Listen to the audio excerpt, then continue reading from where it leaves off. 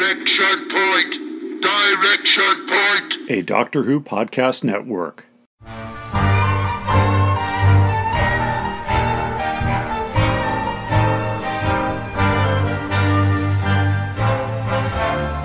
Well, hi everybody, and welcome back to Doctor Who Literature, the podcast taking you through the world of the Doctor Who novelizations put out by Target Books from 1973 onward in publication order. We're a member of the Direction Point Doctor Who podcast network. My name is Jason, and I'm your host on this journey, this very long journey. This is the last episode that I record before heading out to Gallifrey 1 in Los Angeles for next week's convention. I'll be making 2 appearances on panels on the Friday, so come find me if you're there and say hello. This week, we're going to get straight into it. It is 1981, the shortest Target year to date, only 3 new books, and the post-Terrance Dicks era. He only writes 1 book this year, and not this one. The great Frazer Gregory is back with us this week as we talk about David Fisher's first novelization. Terrance had earlier novelized David Fisher's first 2 scripts from the Key to Time season, The Stones of Blood and The Androids of Tara, but from this point on in the Target line, the books, wherever feasible, are going to be adapted by the TV author rather than by Terrance Dicks or the in-house stable, with some notable exceptions.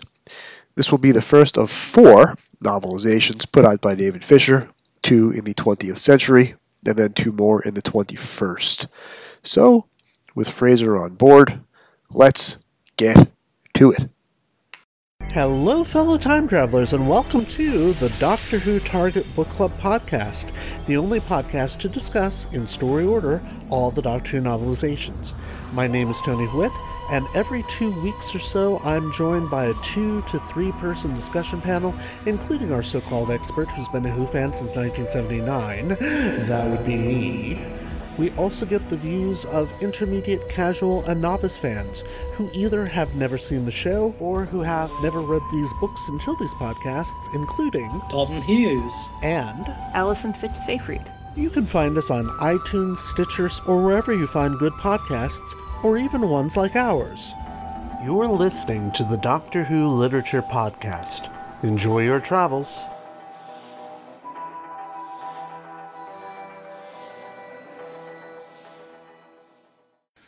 So Frazer, welcome back. It's been a while. How have you been?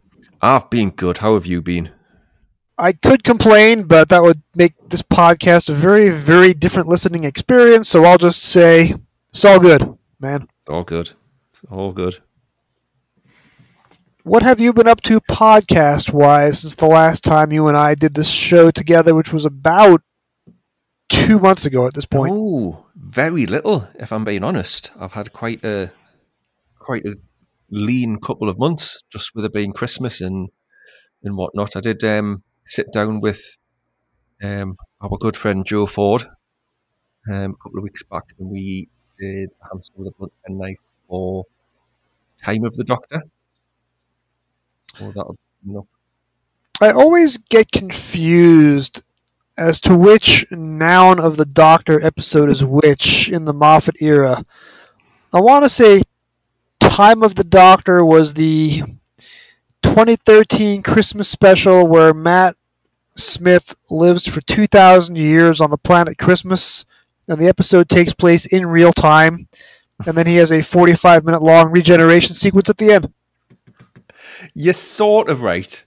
I mean, it was the town of Christmas on the planet of Trenzalore, but other than that, the final episode of the Matt Smith era. So we've recorded that, but otherwise I've been quite quiet, to be honest. So it's nice to get on here and nice to get talking about some Doctor Who again.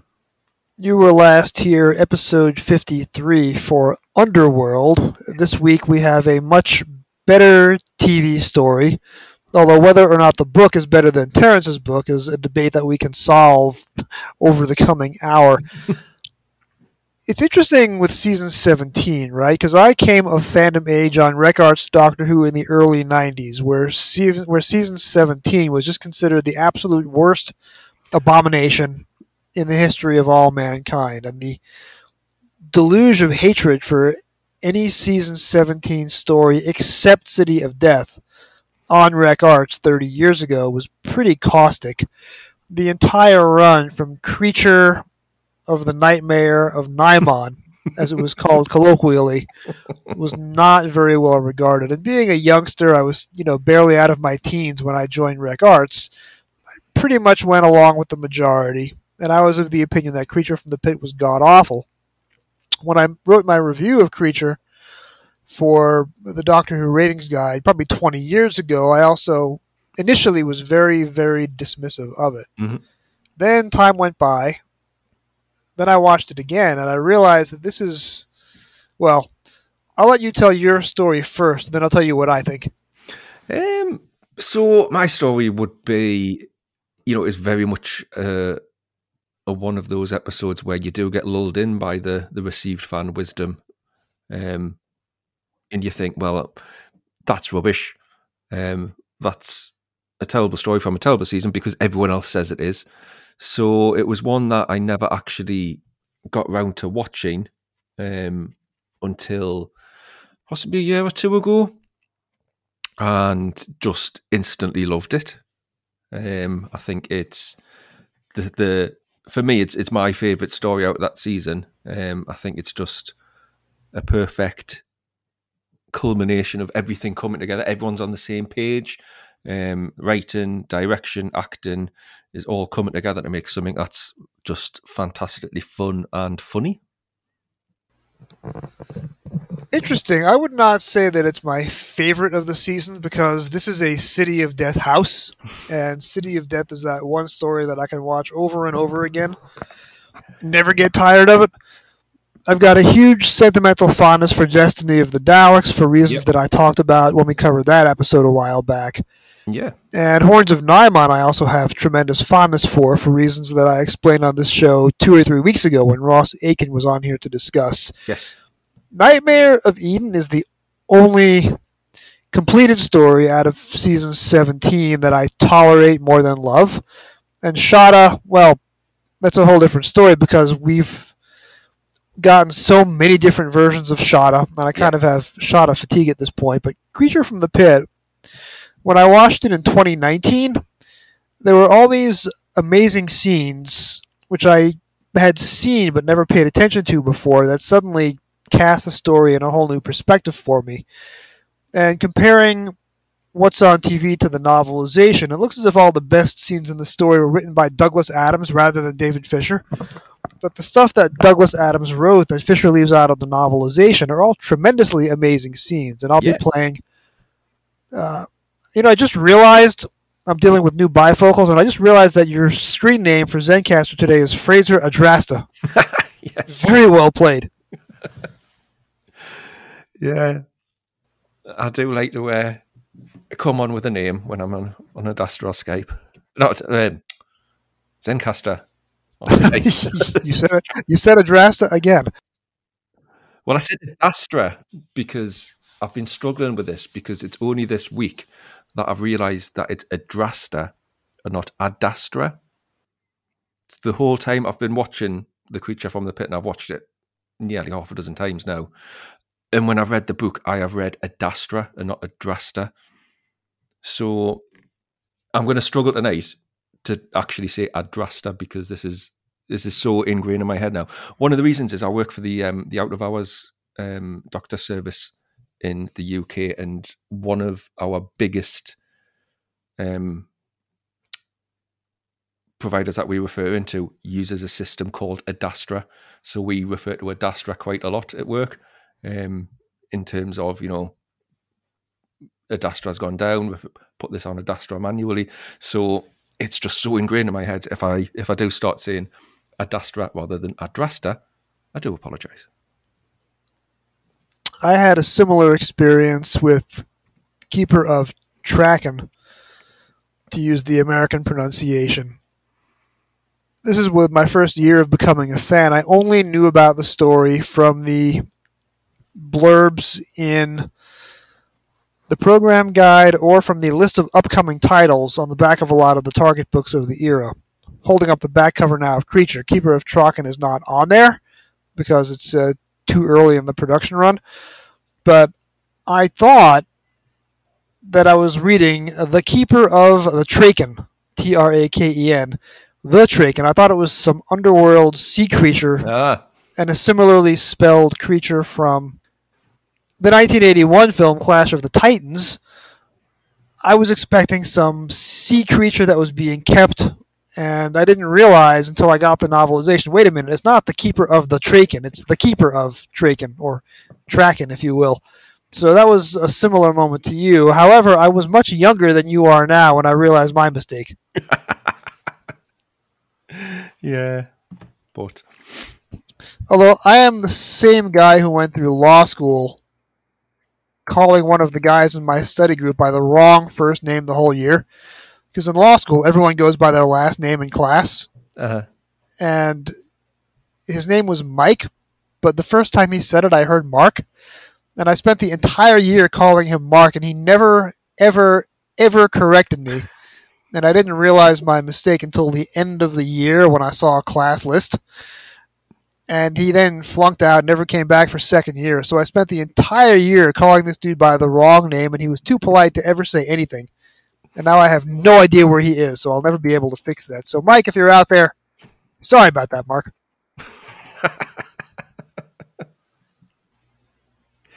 I get my name confused quite a lot at work as well. I don't always get Frazer. I get Trevor. Answer the phone to someone. Hi, it's Frazer. And oh, hi, Trevor. And there was a guy who spent about 6 months thinking I was called Ray. He thought when I was saying hi, it's Frazer, he thought I was saying hi, Ray here. Oh my goodness. So Ray, Trevor. I've also gone by Patrick in the past, and I don't know why. There's a guy that when I was used to get at my local pub when I was back in my late teens, early 20s, who was convinced I was called Patrick, and every night I had to explain to him that I wasn't called Patrick. But every night he was so drunk he would forget that I corrected him, so the next time he would come in and start calling us Patrick again. I have had 3 or 4 different people, all in different decades, think that my name is Justin.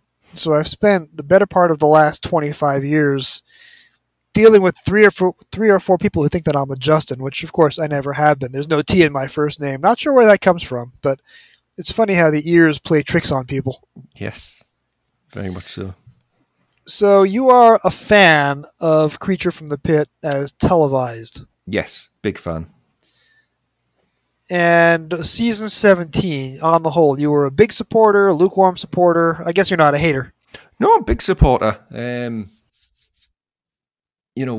you just rattled off the stories that's in there. Creature from the Pit, obviously my favourite. City of Death is also a very strong episode. I didn't used to think so, but I've got our good friend Cy Hart to thank for bringing me around to appreciating that a bit more. Oh, Cy is a legend, and that's a reason why. Yeah. Destiny of the Daleks could be better in a lot of places, but it's still got, quite a lot of strong elements going for it. Horns of Naimon is just glorious fun. There is no better supporting performance in the whole of Doctor Who than Graham Crowden as Soldeed. Yeah, if you had the chance to listen to me and Ross on the Horns of Naimon episode here a couple of weeks ago, we are very much of the same religion when it comes to Naimon. There's only one person that's ever come close to it, and that's Paul Darrow in Time Lash. And then Nightmare of Eden, again, it's got some really good elements. I think it's just a little bit tonally off. The comedy element coming into what could have been a really strong sort of Agatha Christie-esque story around drug running. But I think that's a really strong story as well. When I watched that recently, when I had the season 17 box set came out, and I watched that, it struck us very much as this is where Pip and Jane got Terror of the Vervoids from. Yes. You could see just this has got the exact same DNA. This is where they've picked that up. So on a whole, the series is really strong and and well built. And I think the fact that it has gone so long being so maligned is pretty ridiculous, to be honest. It's funny, to this day, all because Jeremy Bentham wrote only one negative review in his chapter in Doctor Who: A Celebration, and his one negative review was for the Gunfighters. To this day, people are still saying, I'm in the minority here, but I like this story. And if you look at it, everybody now loves the Gunfighters. I think everyone now can appreciate it for what it is. We all come full circle, but people are still reflexively apologizing for their position because one guy wrote one paragraph in a book literally 40 years ago that's been out of print probably for 35 years. And we are still, as fans, bowing and scraping and avoiding that opinion. So similar to season 17, these are stories that someone decided they didn't like a long time ago, and that opinion has kind of calcified. And of course, I was guilty of it myself. But with Creature, I think you have to suspend disbelief. There's one element of the story, and this is really the elephant in the room. There's one element in the story that does not work, and it wasn't a good idea. And you have to wonder why the production team thought they could ever get away with it. And I am speaking, of course, about the massive pulsating blunder that is replacing John Leeson with David Brierley. Listening to K9 in this story sounds like an imposter, and I talked about this a couple of weeks ago on the Nightmare of Eden episode. In retrospect, I like what he's doing with the role. It's kind of like, a regenerated version of K9 with a new personality, but he's just no John Leeson. And every time I turn it on, I'm expecting to hear John Leeson, and I get David Brierley being snippy instead, and it's still hard to take. Yeah, that doesn't affect me as much because, I'm not one that's grown up with K9 to the extent that other people have. It is a bit of a shock to the system the first time. You hear him and you think, well, that isn't the K9 that I'm used to, but it's something I can get over quite easily and get around quite easily. It's sort of like Jeffrey Beaver's coming in and playing the Master, and it's a take on the character. It's David Bradley playing the First Doctor. There's a take on the character there, which you either like or you don't like, and if you don't like it, that's fair enough. But for me, it's quite enjoyable. I can tune into that K9 quite easily after just a few minutes. So it's not nearly as egregious as a mistake as that huge, big, pulsating mess that the production team should never have come up with, which was spinning aluminium around a neutron star to deflect it away from a planet.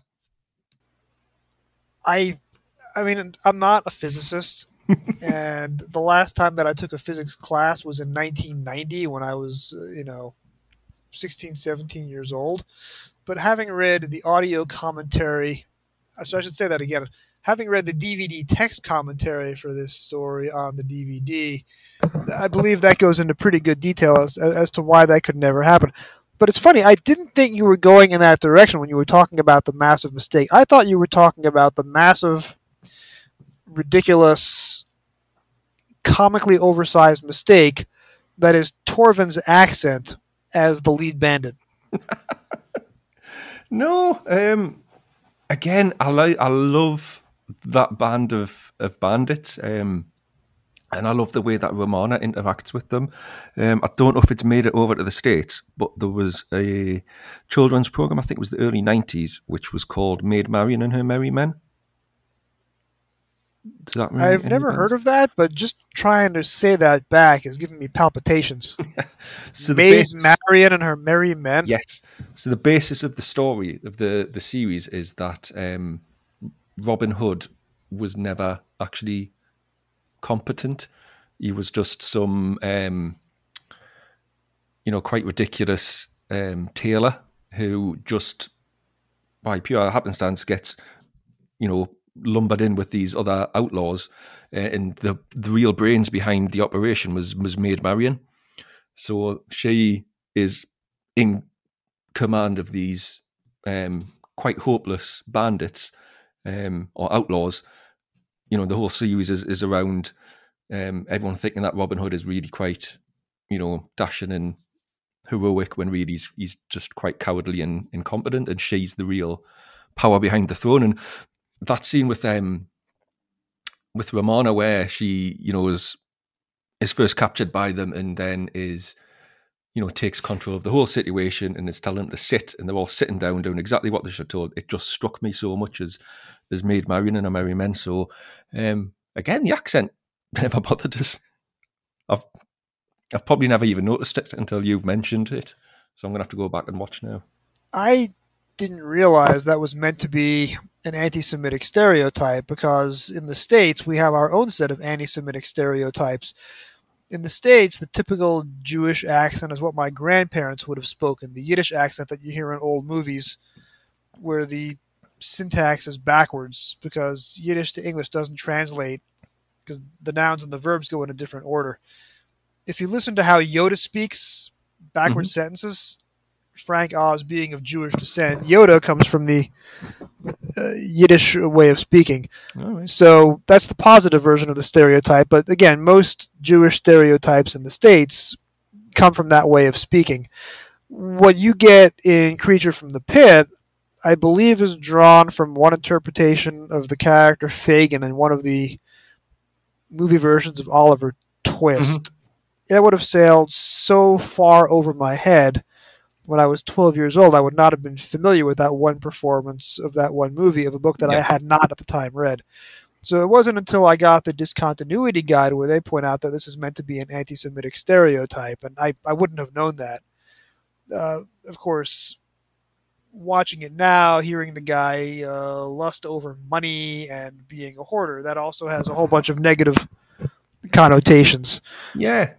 I mean, I'll be honest, I didn't pick up on that at all myself. Like I say, when I watched it, it was just a band of outlaws, of bandits together.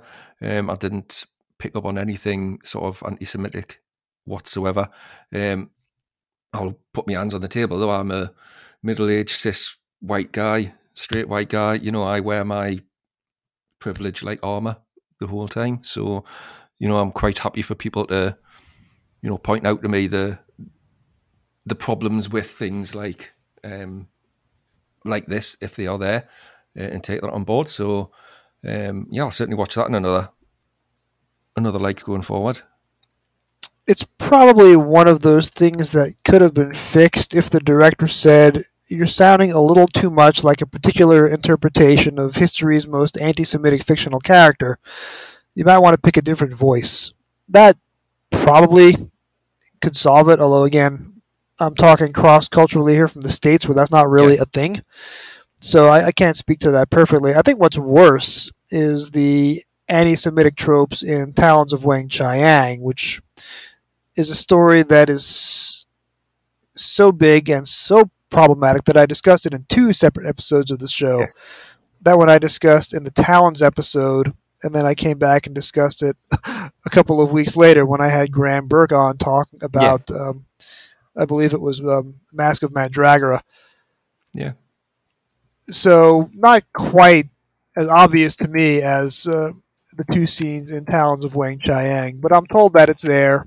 And having read the text commentary on the DVD of Creature from the Pit, I can see it, and it's problematic for me. But it is not a deal breaker to enjoying the story, because we haven't talked about the best part of the story, and it's commonly described as one of the worst parts of the story. And I am talking, of course, about once you get underground, and the Doctor is cast into the pit. What is this creature? What is this creature?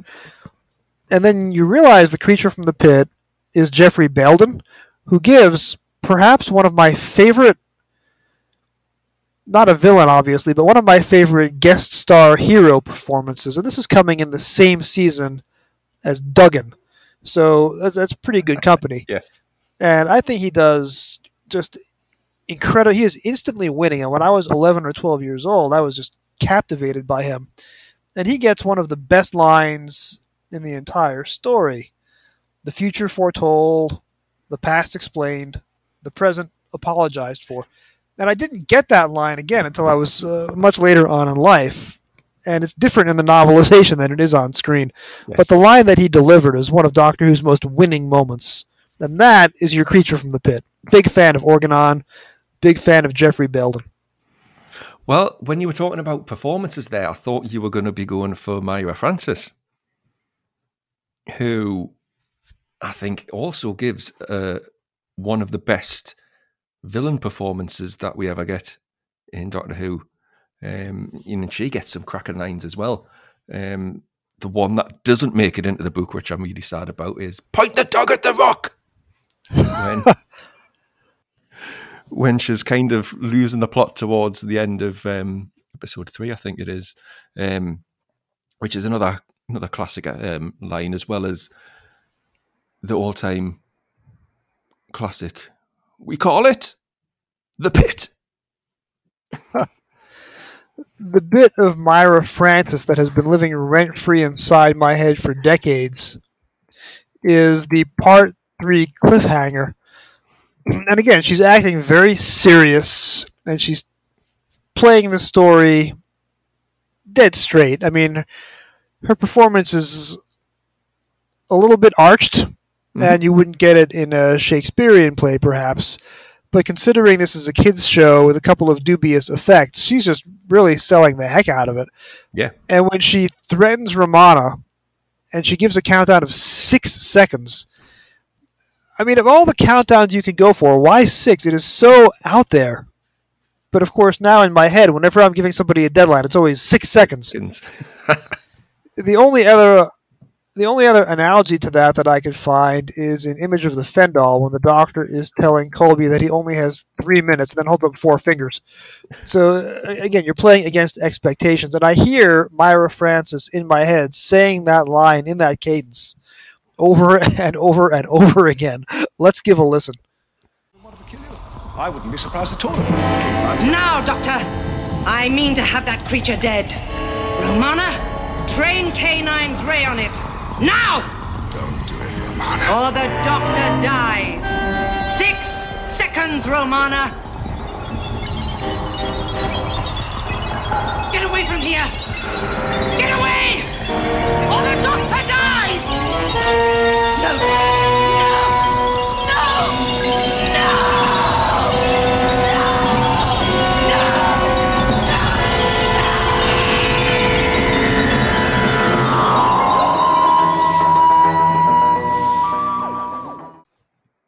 So yeah, that's an example of why I think that she gives a really underrated performance as a guest villain. But it's not just her. What about Eileen Way, who's coming back to the show for the first time in 16 years? Is Madame Corella, is it? And playing almost the exact same character that she played in Unearthly Child / Tribe of Gum.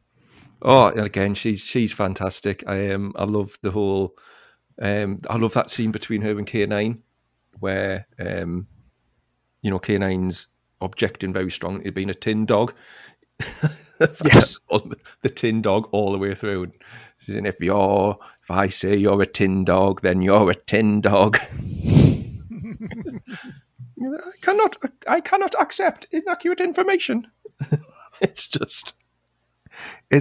so funny in so many ways. And I think what you've said there about Mary Francis giving a performance that isn't Shakespearean, I think it is very theatrical.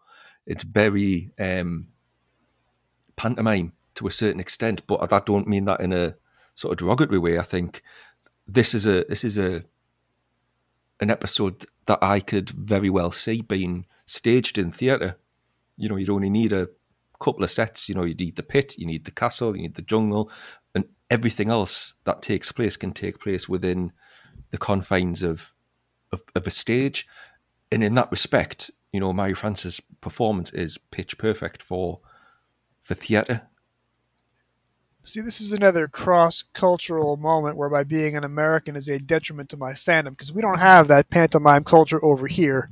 And I confess to this day, I'm still not quite sure what pantomime is, although I've certainly read enough descriptions of it. The theatrical, I'm using Shakespeare as a shorthand for serious, dramatic, adult, very heavy.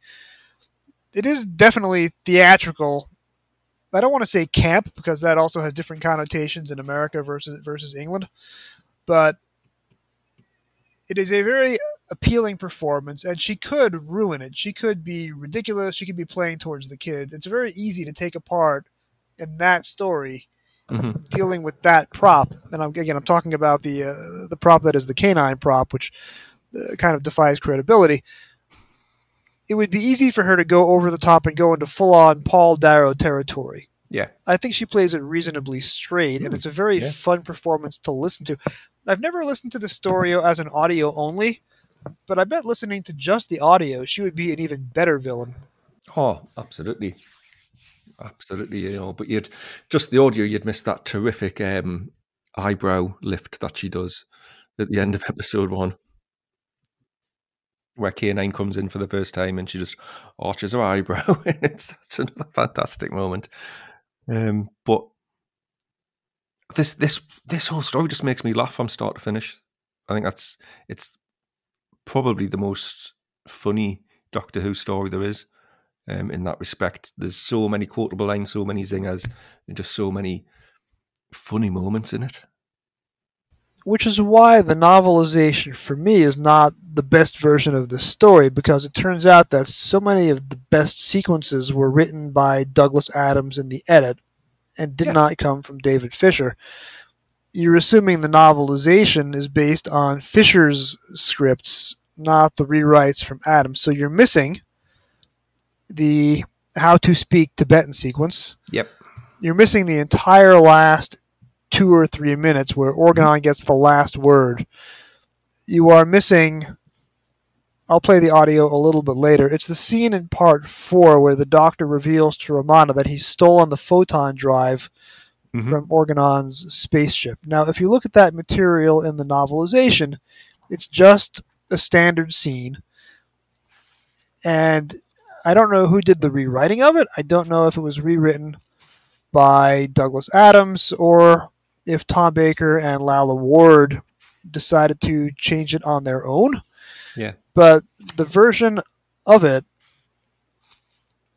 in the book is not nearly as charming and as winning as the Doctor and Romana communicating just by saying the word yes to each other 20 times in a row. And again, I'll play that audio a little bit later. But that's one of my favorite scenes in Doctor Who ever. And I'm going through the novelization now, trying to find the corresponding moments. I'm going to ask you to do a reading. But it's just a straight-up scene as David Fisher does it. It doesn't have any of the good stuff that is brought to the television production. So when you read the book, you want to relive your favorite moments from television. But in the book, it's just not there. So what we'll do is we'll have Frazer read the scene first, and then we'll play the televised version. So this is basically the top of Chapter 10, and it's a three-hander scene between Organon and the Doctor and Romana. So, Frazer, you're reading from page 101, and I'll tell you when to stop. Well, in spite of what he says, I don't believe our large green friend was made an ambassador just because of his looks. The Doctor removed the last roast fondle leg from Organon's plate, dipped it in the uxal sauce, and took a bite. Delicious, he announced. You were telling us about Arato, Romana reminded him. Well, he is a very shrewd, very experienced planetary negotiator. Unless I miss my guess, he has several nasty surprises up his sleeve, or tucked in the folds of his extraordinary green cerebellum. This really is very good, he went on, dipping the leg into the uxal sauce once again. I don't like surprises, observed Organon gloomily. After a lifetime in the astrology business, I can assure you that in my experience, surprises have a habit of being singularly unpleasant. If that's the case, demanded Romana, why are you getting Arato out of the pit? I mean, he might go off in his spacecraft and return with a load of angry Tythonians. How did he arrive here? She asked. In an egg. The broken shell we found? The Doctor nodded. When it's in one piece, it's actually a blindingly simple space vehicle complete with photon drive. We didn't see any photon drive. I did, said the Doctor. He took some pieces of shell with him down to the pit. I found them there. One of these pieces is the photon drive. Romana looked worried. When we found that shell, it was transmitting some kind of message. What? Obviously, a distress signal. If it was transmitting a distress signal for 15 years, pointed out Organon, surely the things on Tithonus would have done something about it by now. Maybe they have, replied the doctor. What? I don't know. That rather depends on the Tithonians. The doctor scooped up a gobbet of uxal sauce on his finger and thoughtfully sucked it off. One thing I do know, he said at last, is that our green friend won't be leaving Chloris in a hurry. What's to stop him? Because, replied the doctor, removing a curiously shaped piece of eggshell from his pocket, I took the precaution of borrowing part of his photon drive. Doctor? Yes. That shell. Yes. When we first landed, it was making a noise. Yes. Could it have been a distress signal? Perhaps it was calling for help. Yes. But after 15 years... Tithonians live for up to 40,000 years, mistress. So, 15 years in the pit for one of them would be no more than the wink of an eye. Yes. Doctor, I'm sure there's some terrible danger. Danger? Yes. And Arato wants to be out of the pit and free to escape in his craft before something dreadful happens. Yes. But, Doctor, you've played right into his hands. You've let him go. Yes. Well, can't you say anything but yes the whole time? Yes. After he's told us whatever it is, Yes. and before he reaches his space vehicle to escape, Yes. do remind me to give him back his photon drive? Yes. Yes. So how do you compare those two things, Frazer? How do you compare the David Fisher text versus the way that it is staged by the production team? I mean, the David Fisher text there's nothing wrong with it, but there's nothing particularly exciting about it either, is there? Compare that with, what we got on screen, which is just a delightful back and forth between Tom Baker and Lalla Ward. Tom Baker putting so many inflections and saying the word yes in so many different ways. It shines. Yes. It shines, far above what's in the book, unfortunately. And the end of the book, do you feel that the end of the book is missing something by stopping where it does in the middle of a TARDIS scene without the Doctor coming back and bringing back the treaty and having that last moment with Organon? Yeah, it just needs that little something to wrap it up, doesn't it? You can see why he's ended. He's ended on a joke of the lucky number, but it just comes across very abrupt. Of the day saved, fair enough. We're already in the TARDIS, so let's go off to the next adventure, I think. That was jarring a little bit. It's interesting because David Fisher is the guy who famously came back to the line 10 years ago and wrote 2 new novelizations of his season 16 stories because, in part, he may have thought that the Terrence Dix versions of Androids of Tara and Stones of Blood were too short. This is a very short book. If you factor in that it begins on page 7, it is only 115 pages long, which is shorter than Terrence's standard. Yeah. So it is surprising that Fisher didn't use the maximum page count available to the Target books in 1981, which would have been about 137, 138 pages. There was certainly room for him to do a more detailed, deep dive. And the book is perhaps he could have rewritten this himself in the last 10 years and done a more expanded, lush audiobook version. Absolutely. I mean, there is bits in there where he has expanded on things. There's there's a good explanation as what happened when Arato arrived on Chloris and how he became stuck in the pit to start with, which is missing from the televised version. But what struck me was actually how quick he moves through the book.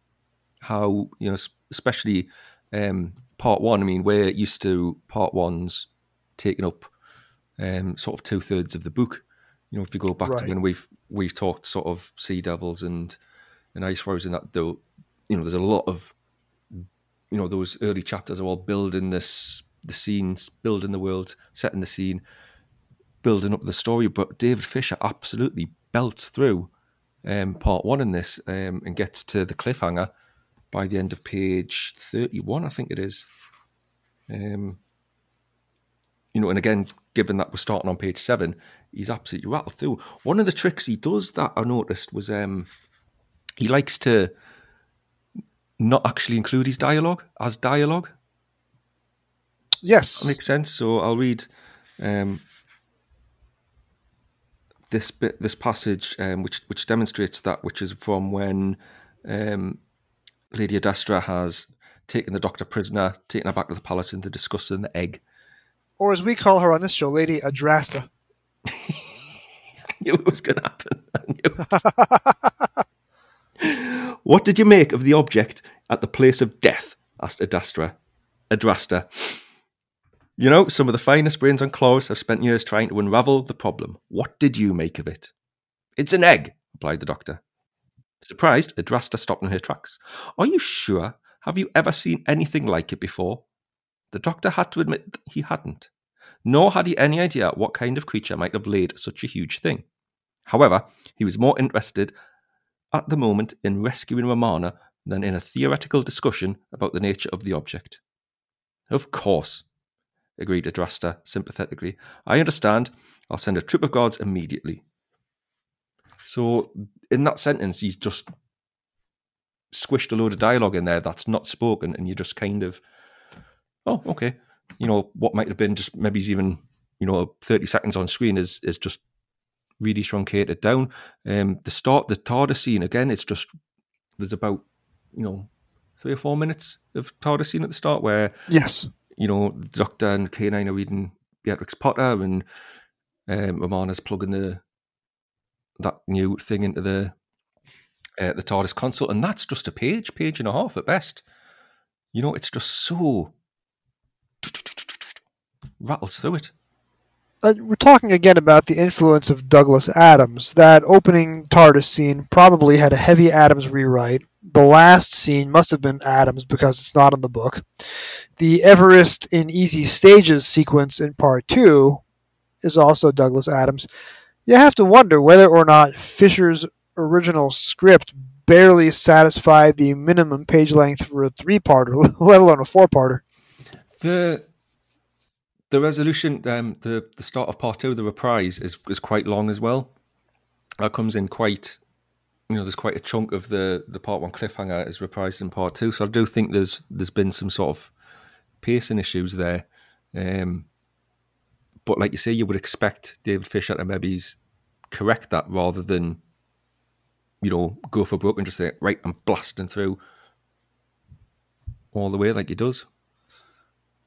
One thing that's great on television is you have some pretty epic cliffhangers. We've already talked about part 3, but part 1, where the Doctor wordlessly pulls Romana aside, doesn't say anything, and then jumps into the pit, is a complete subversion of expectations. And watching that for the first time, having seen it as a kid before I read the book, I thought that was an amazing cliffhanger. Mm-hmm. And it stung that I didn't get to see part 2 the next day, so it was a long time before I learned how it got resolved. Now, the part 2 cliffhanger is, Fandom has had very vigorous debates about that over the years.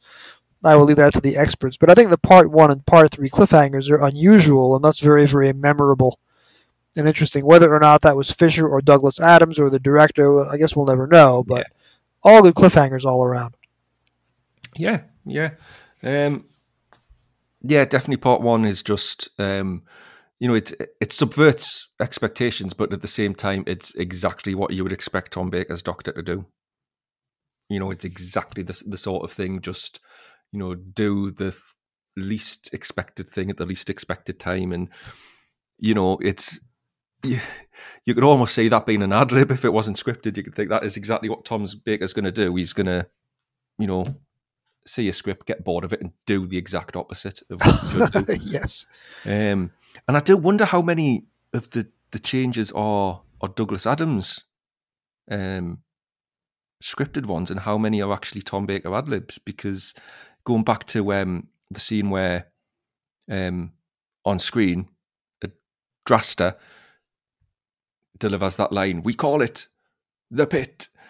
There's a comeback from the Doctor. You've got such a way with words, which isn't in the book. So, you've got the funny line, but you've got the funny comeback as well. later on, when she's with Romana, she we'll get the other line, which is, we call it the creature. And Romana's comeback is, oh, that's original, which is actually in the book. So, obviously something's changed between script and screen. For the Doctor's reply, is that Douglas Adams or is that Tom Baker? Well, they had 9 days of rehearsal before going into the studios at that point. So you had a lot of time for the artists to block their scenes and think about what worked. And that's where a lot of Tom Baker's best ad-libs and improvs came from, rehearsal, saying, why don't we try it this way? What's interesting is that this Creature from the Pit, even though it's the 3rd story aired in production, right? This is the season premiere. This is the first episode shot before Destiny, before Creature from the Pit. Now, Lalla Ward had been a guest star in Armageddon Factor, which is the last story they would have made for season 16 before the break. So Tom Baker would have worked with her, but he only had a few scenes with her in Armageddon. Now all of a sudden they're co-stars, and you have to assume that their affair, their relationship, their eventual marriage, you have to figure that attraction began in this story, because the yes scene in part 4 is the first thing in Doctor Who that can be characterized as a love scene, which is really what it is. It's Doctor Who's equivalent of the chess scene from the original movie version of Thomas Crown Affair. It's doing it without doing it. And you would like to think the chemistry between them was so great that the two of them sat down and worked that out.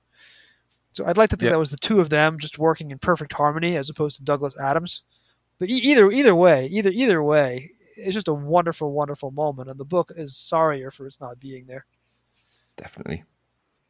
Let's talk about what David Fisher adds to the book, because even though, as you say, some of the dialogue has been truncated or turned into prose, and even though, as I say, some of my favorite scenes on television are not here, what do you think that Fisher does to add to the book and tell us that he could not have possibly conveyed on television? There's a few things. He's obviously adding backstory, he's adding texture, he's adding, he tells us what, how Erato arrived on the planet, how he actually became stuck in the pit, which is something that isn't actually addressed on the screen. Is how did Adrasta actually get him down into the pit to start with? So that's all explained. He adds, which I quite like, I'm going to do another reading for you, is the reproductive cycle of the Tythonians.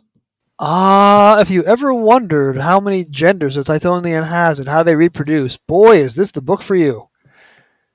It seemed that Tythonians lived for about 40,000 Clarician years, longer if they avoided any physical activity like movement or worry, and devoted themselves exclusively to music and poetry. During their lifespan, there arrived one moment when they could reproduce themselves. This involved a lengthy and fairly complex operation. Once 2 Tythonians, who were essentially trisexual, decided to amalgamate.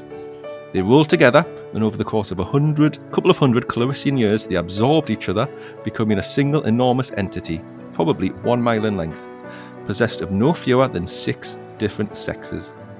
This entity, this double Tythonian, then gestated for about 2,000 Clarician years, sometimes longer, and, in the fullness of time, split and produced 2 identical Tythonians, approximately 6 inches in length. There were frequent multiple births, triplets or quadruplets. These Tythonian young were fed, for the first 200 or 300 years of their life, fed on a mixture of chlorophyll, sulfuric acid, and a rare combination of mineral salts found only on the shores of the Orange Sea of Tithonus. Unfortunately, for the future of the race, there were never more than 63 fertile Tythonians capable of childbearing at any one time. Some of those would decide to devote their lives to the music or poetry, or just lying around and chatting about this and that. The survival of each generation of Tythonian young, therefore, was of paramount importance. Without a steady supply of chlorophyll, they were doomed to an early death. Tithonus, Erato explained, whilst undoubtedly the most beautiful planet in any galaxy, with its red skies and yellow sulfuric acid clouds and indigo beaches, was not rich in vegetation. So he's given us the background there of, Tithonians reproducing. He's given us the background of Tithonus itself, so we get an understanding of what the planet is like. Colours, skies, seas, that sort of thing. And he does a similar trick with Chloris as well, because he adds texture to Chloris. He's, the first reading I did, I talked about Fondles and Uxal sauce, which he puts little footnotes in. Yes, yes. So scattered throughout there's little footnotes which explain what these strange,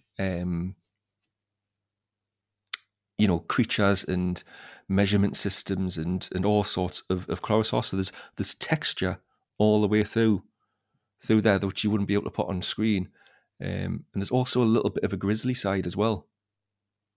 He's a bit more of a grisly writer, David Fisher. There's a couple of rather gruesome death scenes here compared to what is staged on television. Yes, and there's also the moment where the Doctor, having thrown himself in the pit and trying to climb down, falls and lands in something soft and wet until he realises that was the man that fell in before him. Yes, poor Morris Barry. Good old Morris. Well, that's what Morris Barry gets for directing the Dominators. He gets a pat on the back for directing the Dominators. It wasn't Morris Barry though. It was Terry Walsh that got thrown in, wasn't it? You are right for the stunt. Morris Barry played his colleague who survives. Yes. So Morris Barry survives. I needed to reach for a cheap shot because you were here, and I know Morris Barry is the one thing that links Dominators and Creature from the Pit. So there you have it. So there Morris Barry survives because he directed the Dominators. He survived because getting killed off in part 1 would be too easy a punishment. So yeah, that's back Creature from the Pit. That's what I think he really adds to the story. That's what makes the book sort of worthwhile. A worthwhile accompaniment to the TV story as well. It is a fun read. It is an interesting read. It's just when I want to read Creature from the Pit, I want to recapture the vibe of some of my favorite moments on television. Yeah. And this book, unfortunately, is not able to do that. Yeah, I can say that. I mean, obviously the scene at the end, but also just the vibe of the performances is there as well, is always going to be difficult to capture on page, isn't it? Yeah, there's a great succession of guest stars, and it's a rather small part. The character is never properly given a name, but the lead huntsman who takes over the planet at the end, that's a very good performance. Yeah, but it is a small cast, isn't it? You've got the sort of three main bandits, Drasta and Corella. Am I saying that right? And then the huntsman and the guardsman. That's pretty much it. So, and Organon down on the pit. Organon, God, yes. The titular creature, Organon. Are we going to talk about the actual creature? Well, I think it's time now to play our game of the week. Now, we've had a long run of Guess That Cliffhanger, so I think today we're going to do a simple version of 20 questions. Ooh. What I have done, Frazer, is I have selected a Doctor Who story at random from the randomizer.net. It could be any story between 1963 and 2022. I don't know if the power of the Doctor has been added to that archive yet, but anything else is fair game. Your job, using 20 questions, is to figure out which story I am. Okay. Question 1. Are you the Dominators? I promise you, I will never be the Dominators. So the answer is no. Okay. I salute the effort. That was your shot to get it in one. Yep. Well, I'm never going to beat the record, I don't think. So that was me only chance. Right. Is it a 21st century Doctor Who story? Yes, it is. Question 3. Okay, then. Is it from the Stephen Moffat era? It is not from the Stephen Moffat era. And just to clarify, you mean the era when Stephen Moffat was showrunner, so series 5 through series 10. No, it is not from the Stephen Moffat showrunner era. Okay. Is it a Stephen Moffat scripted story? No, it is not. Question 5. Okay. Is it a 13th Doctor story? It is not a 13th Doctor story. Okay. Question 6. Is it a Russell T Davies scripted story? It is Russell T Davies scripted, so you're close now. You're not going to set the record on the show, but you probably could get it in under 10. What is your question 7?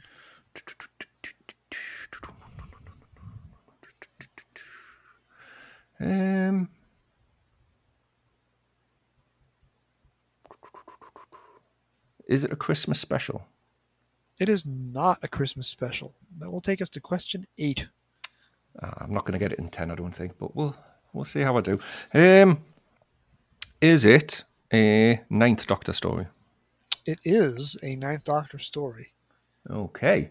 And that narrows it down. So speaking of the fun. 9th Doctor, what is your question 9? So it's a 9th Doctor story, scripted. You did say scripted by Russell, didn't you? Yes. Yes. Okay. Is it Boomtown? It is not Boomtown. It is not Boomtown. Question 10. I'm trying to think which ones he wrote now. He did wrote a large chunk of Series 1 and a large chunk of Series... Well, I guess there would only be Series 1 because it's 9th Doctor. So if you want to get it in 10, you can take a wild stab or you can try and narrow it down further. The good news is you're going to get it because there's more questions left than choices that Russell T Davies wrote for the 9th Doctor. You would think that. Is it a 2-part story? It is a 2-part story. Okay. Is it Aliens of London / World War III? No, it is not Aliens of London World War III. I think we're at question 12 now. So is it Bad Wolf / Partner of the Ways? Yes, it is. It is Bad Wolf / Parting of the Ways. That was not your Christmas performance. In terms of playing the game, you were definitely not doing a Myra Francis, but that is a solid, respectable... That'll do me. Unsexy performance, but it gets the job done. What I'm going to do now, however, is reload the randomizer. And we're going to see what my next victim will come up with. Now, the next episode that I record is going to be recorded at Galley. Oh. So that's not a good venue for playing Guess That Cliffhanger. So we may very well be discussing this next story next week. This is a divisive story. And this is a story that you either love or absolutely hate. And I am very curious to see how quickly my next guest who plays 20 questions is going to guess the next story. You are going to have, if this is your first time listening to Doctor Who literature, you're going to have to come back next week and hear how this one plays out. Yeah, I'm interested to hear which this one is now, because obviously it's not the Dominators, because everyone loves that. Frazer, you are treading upon my hospitality the way that Arato treads upon astrologers. I'm going to have to stop it, otherwise you're going to stop asking us to come on. Well, I will say the Dominators is coming back up on this show. We are now in episode 63, talking about Creature from the Pit. So, coming up very soon, the Dominators will be rejoining us in book 86. So we're a little less than 6 months away. And you will never guess who is my guest for the Dominators. I will leave you in suspense to figure out who that's going to be. Oh, I can't wait to find out. So, Frazer, what else do you have in store coming in the next few weeks and months? Ooh, like I said, it's been a little bit of a quieter patch over Christmas, so I'm probably going to get some more Hamster with a Blunt Penknives under my belt. I know I've got some Red Dwarf to talk about with Joe, because we're doing that for the Hamster Extra side.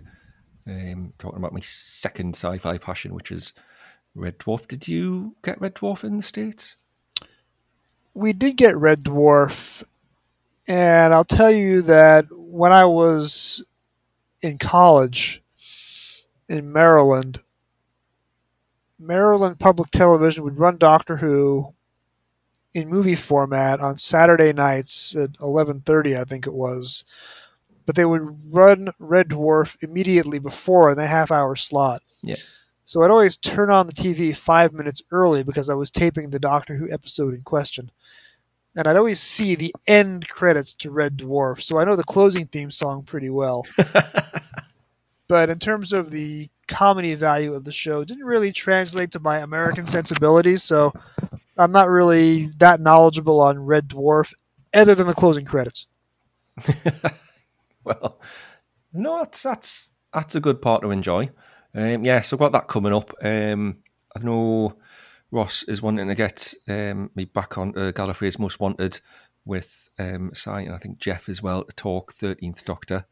So I need to book time starting for there, and I'm always knocking on Mark's door to do another Trap One. So I think I'm down to do a couple of the books that have been in the new targets that are going to be coming out in the summer. So little by little, I'll be getting around. You can always find us on Twitter at Felix Frazer if you want to drop in and say hi and let us know your thoughts on anything that I'm posting at that particular moment. And I can confirm that Fraser responds very well to Dominator's memes, so hit him up with a Quark meme. Hashtag Quark Life. All right, well, Fraser, we have had a good, long discussion. We've really wrapped our hands around it like Tom Baker around Arado. So thanks very much for joining me, and have a great night. Thank you. Thank you for having us back on, Jason. It's always a pleasure.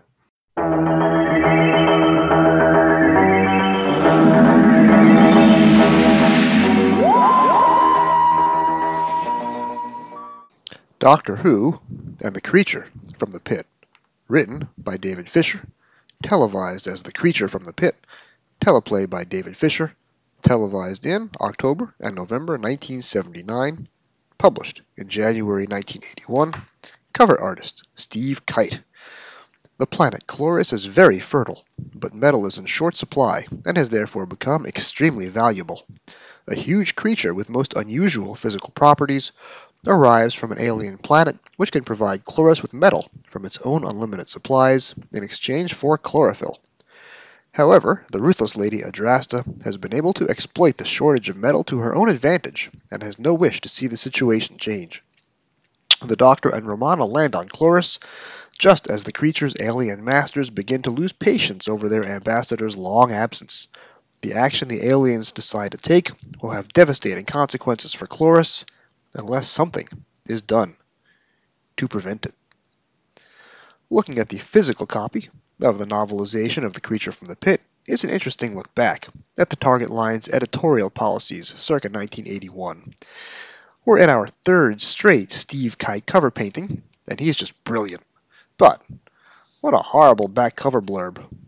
The blurb, which is on the reprint of my original 1981 Target edition, spoils everything about the plot up through part 4, which means you've gotten about 80 pages into the book, which isn't much longer than 80 pages, before you're left in any suspense. But I do love the rust-colored cover and spine. This is, of course, when Target was just starting to move away from exclusively white covers. So on my childhood bookshelf, where I had all the books lined up in story order, the rust-colored spine on the Creature novelization ended a long, long run of pure white spines dating all the way back to the 1980s reprint of Pyramids of Mars. It's fascinating, too, to consider how the novelization is different from the TV story. And now we have a pretty good Rosetta Stone as to why they're different. The DVD text commentary for Creature was quite fond of the novelization, whereas most other classic series commentaries tend to mention the novelizations only in passing, if at all. So we know that Fisher was novelizing his scripts, and not the finished product, and thus anything that Douglas Adams added to the scripts in the edit, or that director Christopher Barry added in production, such as the Part 3 cliffhanger, which is nicely produced, but an abstract villain in danger moment, rather than a more traditional scare, is just not here. Fisher shows a disinterest in square story structures. Not for him the house style of Target, where a 4-part story gets 12 chapters, with a cliffhanger placed at the end of chapters 3, 6, and 9. Instead, Fisher spends minimal time on adapting the Part 1 material, but almost half the book on Part 4 alone. Erato is also given much more to say. If you want to know all about gender fluidity and the reproductive lifestyle of the Tythonian species, boy, is this ever the book for you. And of course, I refer you back to Frazer's dramatic reading of a few minutes earlier. I also love the observation that Tythonians are given a name based upon their credit rating. Now this is an idea that rings so true in this brave new world of 2023 from where I speak to you. Fisher uses the prose format to make some of the supporting characters more interesting, while Eileen Way, back for the first time on TV since her role as a sinister grandmother in the very first Doctor Who story, made Madame Corella, Adrasta's henchwoman, memorable on screen. Fisher lends her even more dimensions in prose. She's described as, quote, a wizened old woman with evil eyes, and we learn of her personality type that, had she not been born on Chloris, she, quote, would of course have retired long ago to spend her declining years spoiling her grandchildren and infuriating their parents. The 3 metal bandits, Torvin, Edu, and Anu, are given more depth and individuality. We learn that they're displaced mine workers whose livelihoods were rescinded by Adrasta when she trapped Erato in the pit. This is more satisfying than the TV brief of having Torvin play the worst Fagin stereotype that he could muster. Also very nifty is the random castle guard killed off in the Part 3 material. Fisher has his death scene occurring just seconds after he wishes on a star. The prose is mostly excellent, while the TV episode at times resembles a parody of what was up till then the quote-unquote traditional Who story. Fisher clearly has put some thought into making this sensible, giving us the notion of Chloris as a lived-in world, rather than a succession of political points. Adrasta's castle, quote, rose out of the jungle like a great black sea beast rising from the green depths. This is the only Doctor Who novel, I think, to use the word integument, and the neutron star that menaces Chloris in the Part 4 material is neatly described as dead, but deadly. And the footnotes, of course, are unique among Target novelizations. They give Chloris a distinct system of flora and fauna, although one character is familiar enough with medieval Earth literature to describe someone else as quixotic. On the downside, the bit about Adrasta having a, quote, almost lustful expression as she summons the creature to kill yet another failed underling is a bit much. It's also annoying that Fisher supplies scenes from Erato's POV before the Part 2 cliffhanger, which on TV is where Erato was first revealed in all its glory. But as we've established above, Fisher is more interested here in storytelling than adhering to the standard cliffhanger format. I also like Fisher supplementing the Fourth Doctor's on-screen habit of shameless but prolific name-dropping. Fred Astaire and Tenzing Norgay both show up here, as does Thomas Babington Macaulay, as you do. Fisher even gets into the Doctor's head very nicely. Not only does Romana observe that, quote, there are moments when I positively loathe that man, but we also get a good look into just how this Doctor ticks. Quote, it was the story of his own life, over-elaboration, never knowing when to stop, always going that bit further, even when caution and good sense said you had gone far enough. How much trouble had he got himself into, doing just that? A wise man would know when to call a halt. On the other hand, he reflected a wise man could get bored out of his mind, whereas he had always enjoyed himself. It had been interesting, sometimes even fun. End quote. Fisher also includes a debate between Organon and the Doctor as to why Erato was actually a giant brain. It can't be a brain, Organon objected. It's green, not gray. You can't have a green brain. Why not? Organon couldn't think of an immediate answer. On a side note, this may be the first Doctor Who book written from a vegetarian perspective. Tythonians are explicitly stated to be vegetarians, and the Doctor notes that plants can be repurposed to produce beefsteaks. In the end, as I told Frazer earlier, I think the novelization is a few pages too short. The final palace scene is not here. indicating that Adams, not Fisher, wrote it. But that was a good scene and a necessary epilogue. It explains what happens to Cloris after Adrasta is no longer in charge, and it gives Orgonon the last word, where in Fisher's world we last see him unconscious. The loss of the scene means that the book ends rather abruptly, and thus winds up being merely fantastic rather than, say, unsurpassably brilliant. I see something tall, something dark.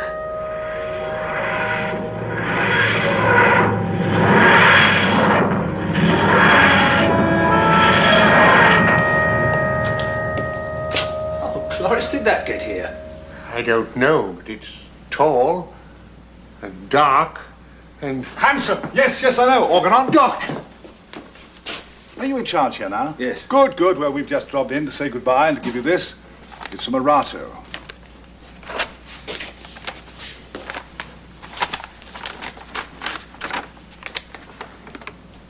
It's a draft contract for a trading agreement. Do you know what this is?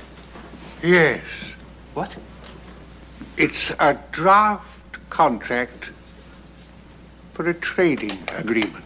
Oh, Cloris, did you know that? It was written in the stars.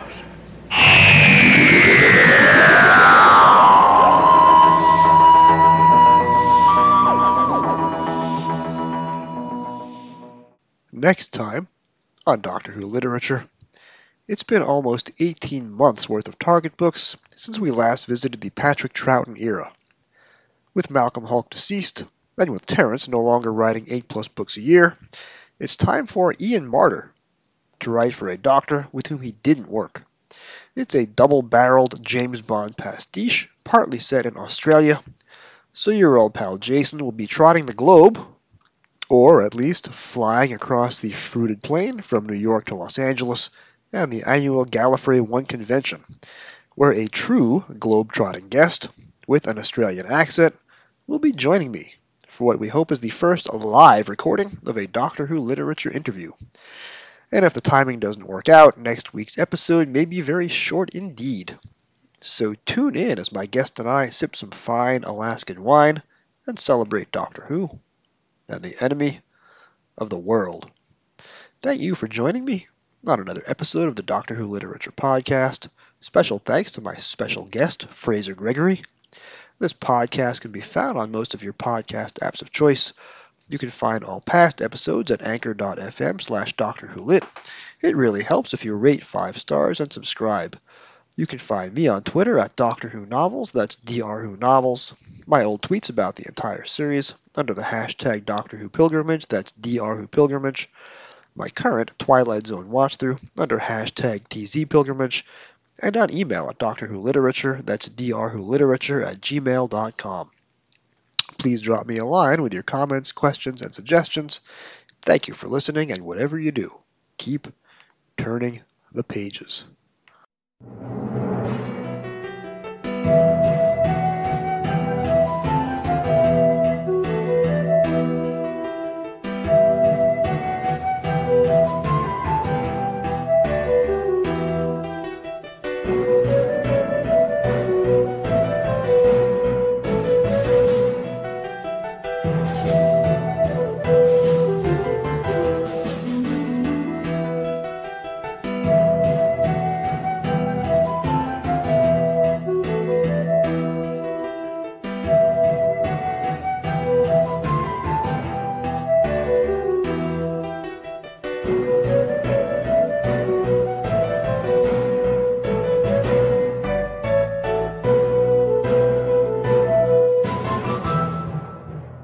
Direction point! A Doctor Who Podcast Network.